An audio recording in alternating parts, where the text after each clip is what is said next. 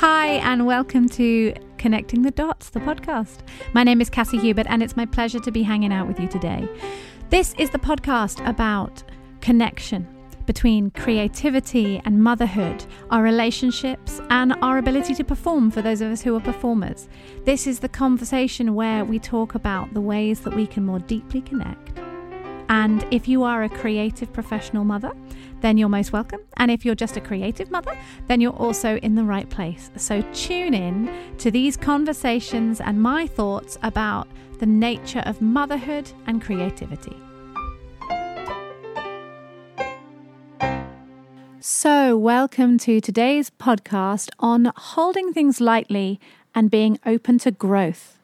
There have been seasons in my life when I have been much more receptive to learning and growing. And there have also been seasons when I'm very much quite happy where I am, thank you very much. I don't want to know anything that might threaten my perspective. I am staying still. However, what I have noticed in my life is that if I hold my opinions and my perspectives rigidly and with very closed fists, then I am unable to see further. And I often miss the opportunity to grow and to stretch and to have a deeper understanding of something or someone. I absolutely love to read. I am so blessed with the opportunity to have access to books and articles. And over the years of both being in my profession and in my home and not being out and about with other people, having the opportunity to read stuff and learn and grow has been such a blessing. And a way of continuing to expand my vision and my understanding and the horizons around me from even within my own home. Creatively, if we hold our opinions too tight, we are in danger of getting stuck. Now, that doesn't mean that as we go through life, we can't hold true to things. Things that are part of our core values are really important to know what they are and to feel anchored on. But what I've also discovered is that when I hold my values so tightly that I can't reconsider them, then rather than being a place of freedom and a place of support and strength, they actually become a stumbling block for me and get in my way and mean that I can't see people and I can't see situations with fresh eyes or with compassion and empathy. There is something about allowing yourself to look at why you think or believe what you believe that is both absolutely terrifying, because what if it turns out I've been believing something that doesn't add up or doesn't make sense anymore, but also really wonderful and very, very liberating. When you are convinced that something is set in stone, you actually limit your chances of really enjoying what it is you're convinced of. I think when somebody comes up to us with a different opinion, and that opinion seems to challenge everything that we believe or hold dear, we have a real tendency as people to clamp down, shut them out, build walls up, and refuse to engage. I know that I do, or at least that's how I feel on the inside. I've got a bit better at not rushing to do that. I know that sometimes when I've chatted about our decision to home educate, that has been a challenge to other people, and they've found that it's made them think, oh, well, maybe you're saying that me sending my child to school is wrong, and it can make us defensive. And I felt it in other areas. Somebody says they're doing something and it's so different to maybe a choice that I've made that I feel like because they have said this, my decision is threatened and somehow being attacked. And, you know, sometimes that is the case. Sometimes people do that antagonistically, but very often somebody's just sharing where they're at. And if I am too afraid to lean into their reasons or be interested or open, then I miss the opportunity to look at more closely whether I'm still happy with my decision. Something I've discovered is that often when I am feeling prickly, it's usually because something somebody else has said has challenged me. And I'm maybe a little insecure about that decision or that perspective. And I'm afraid that what I think won't really stand up to scrutiny. But I've got so much invested in holding on to it, I am afraid to let it go. The thing is, if something is true, then it can stand the scrutiny. And so often we only dive a tiny way into something, and we don't allow ourselves to deep dive and really look at something for all its fullness. We decide that we know something for all it is. And the problem is with people and with any subject that's worth our time and our attention, it has to be bigger than us. People have to be bigger than our capacity to fully, completely understand them. If they're not, then they're no longer people, they're no longer living and alive. an idea that's big enough to stretch us and support a way we choose to live, it has to be big enough to really stand up to scrutiny. Otherwise, we're more interested in the institution and the tradition than we are about the living joy in it.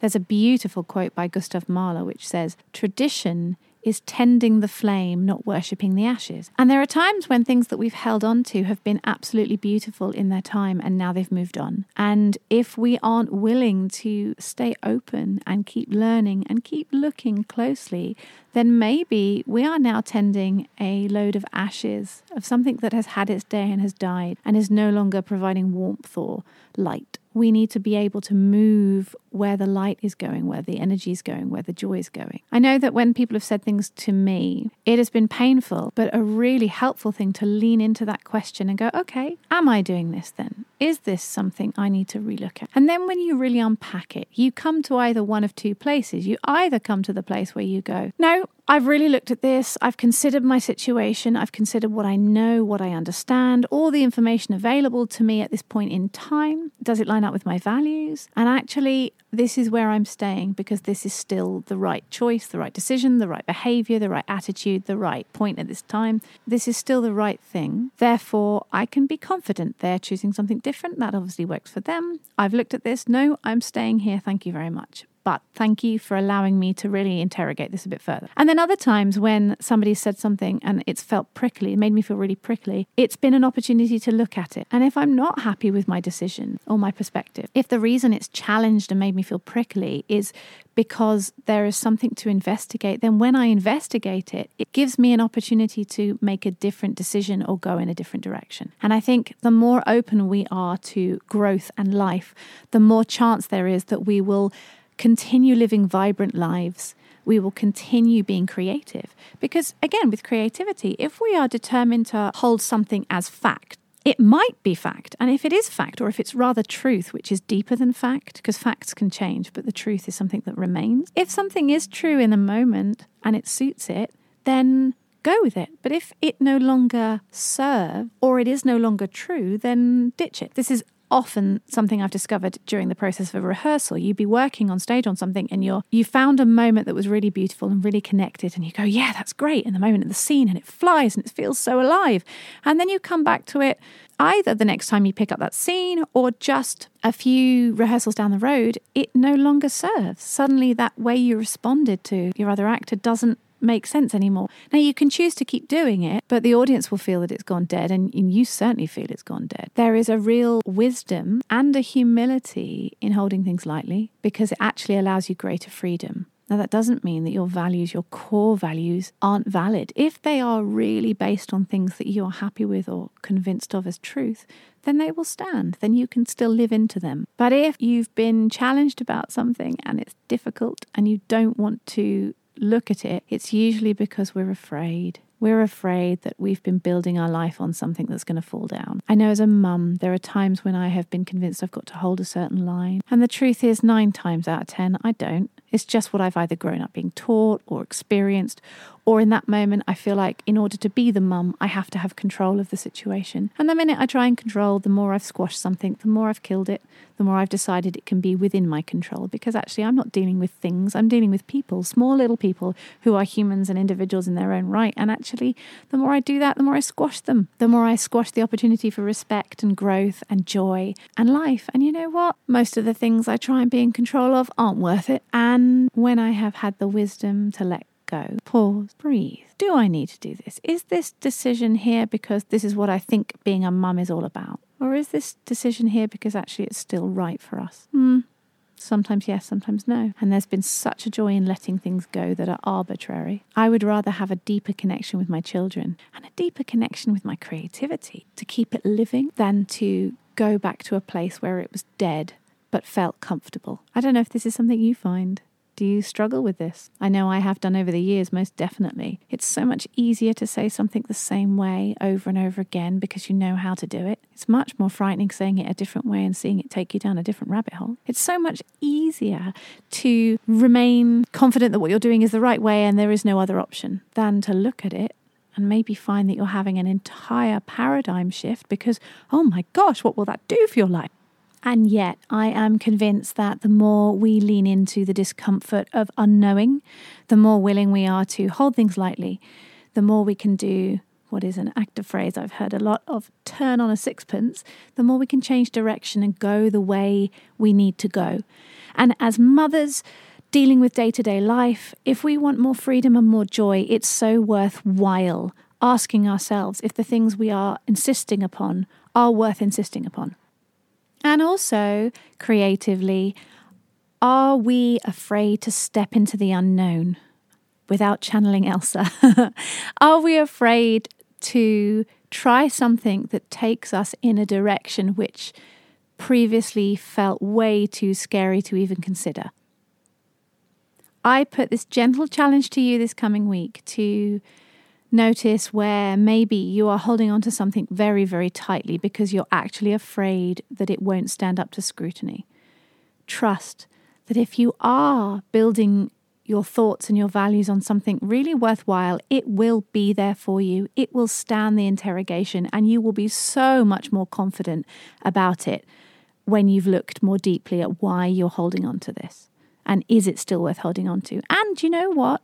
As scary and as painful as it can be to let something go that maybe is no longer true, or maybe wasn't true but we never quite realized why, or isn't worth holding on to at all, do you know what? There is so much more freedom in finding something that is worthwhile. It doesn't lessen our value as people to realize that something we believed isn't actually worth believing. And equally, if it's just big and scary, but it is worth believing, then it's definitely worth pursuing, because anything that's worth our time and our energy is bigger than we are. Because if we're the biggest it can go, well, you might be brilliant, but frankly, if I'm the biggest I can go, or the biggest something can go, that's a bit disappointing. Lean into the discomfort. Have the courage to hold your thoughts lightly. Know that this has all been part of the journey for you, and it doesn't mean that what you did previously was a waste of time or foolishness. It just means that it's all part of the refining process that allows you to know yourself more fully and know what you want and know where you're going.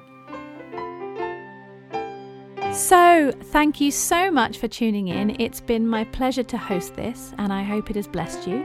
If you would like to connect further, then hop on over to my website at www.createperformandmother.com, where you can sign up to my email list and receive regular emails, more insights, see the blog, and generally know what's going on. If you would like to support the podcast, you can hop on over to my Buy Me a Coffee page, which you can also access from the main website. And you have the option to support either in a one-off donation or from as little as £1 a month. And every little bit helps, so I am so grateful for all my supporters. Thank you. If you'd like to connect with me on social, then my handles are all below. I'm on Instagram and Twitter most often, so do join me over there, and I would love to hear from you, hear how you're getting on, know what is inspiring and challenging you in your creative motherhood. It's always a pleasure to make connections and, meet other people in the same boat. So all that is left is for me to wish you a wonderful week full of opportunities for meaningful work and intentional family. God bless.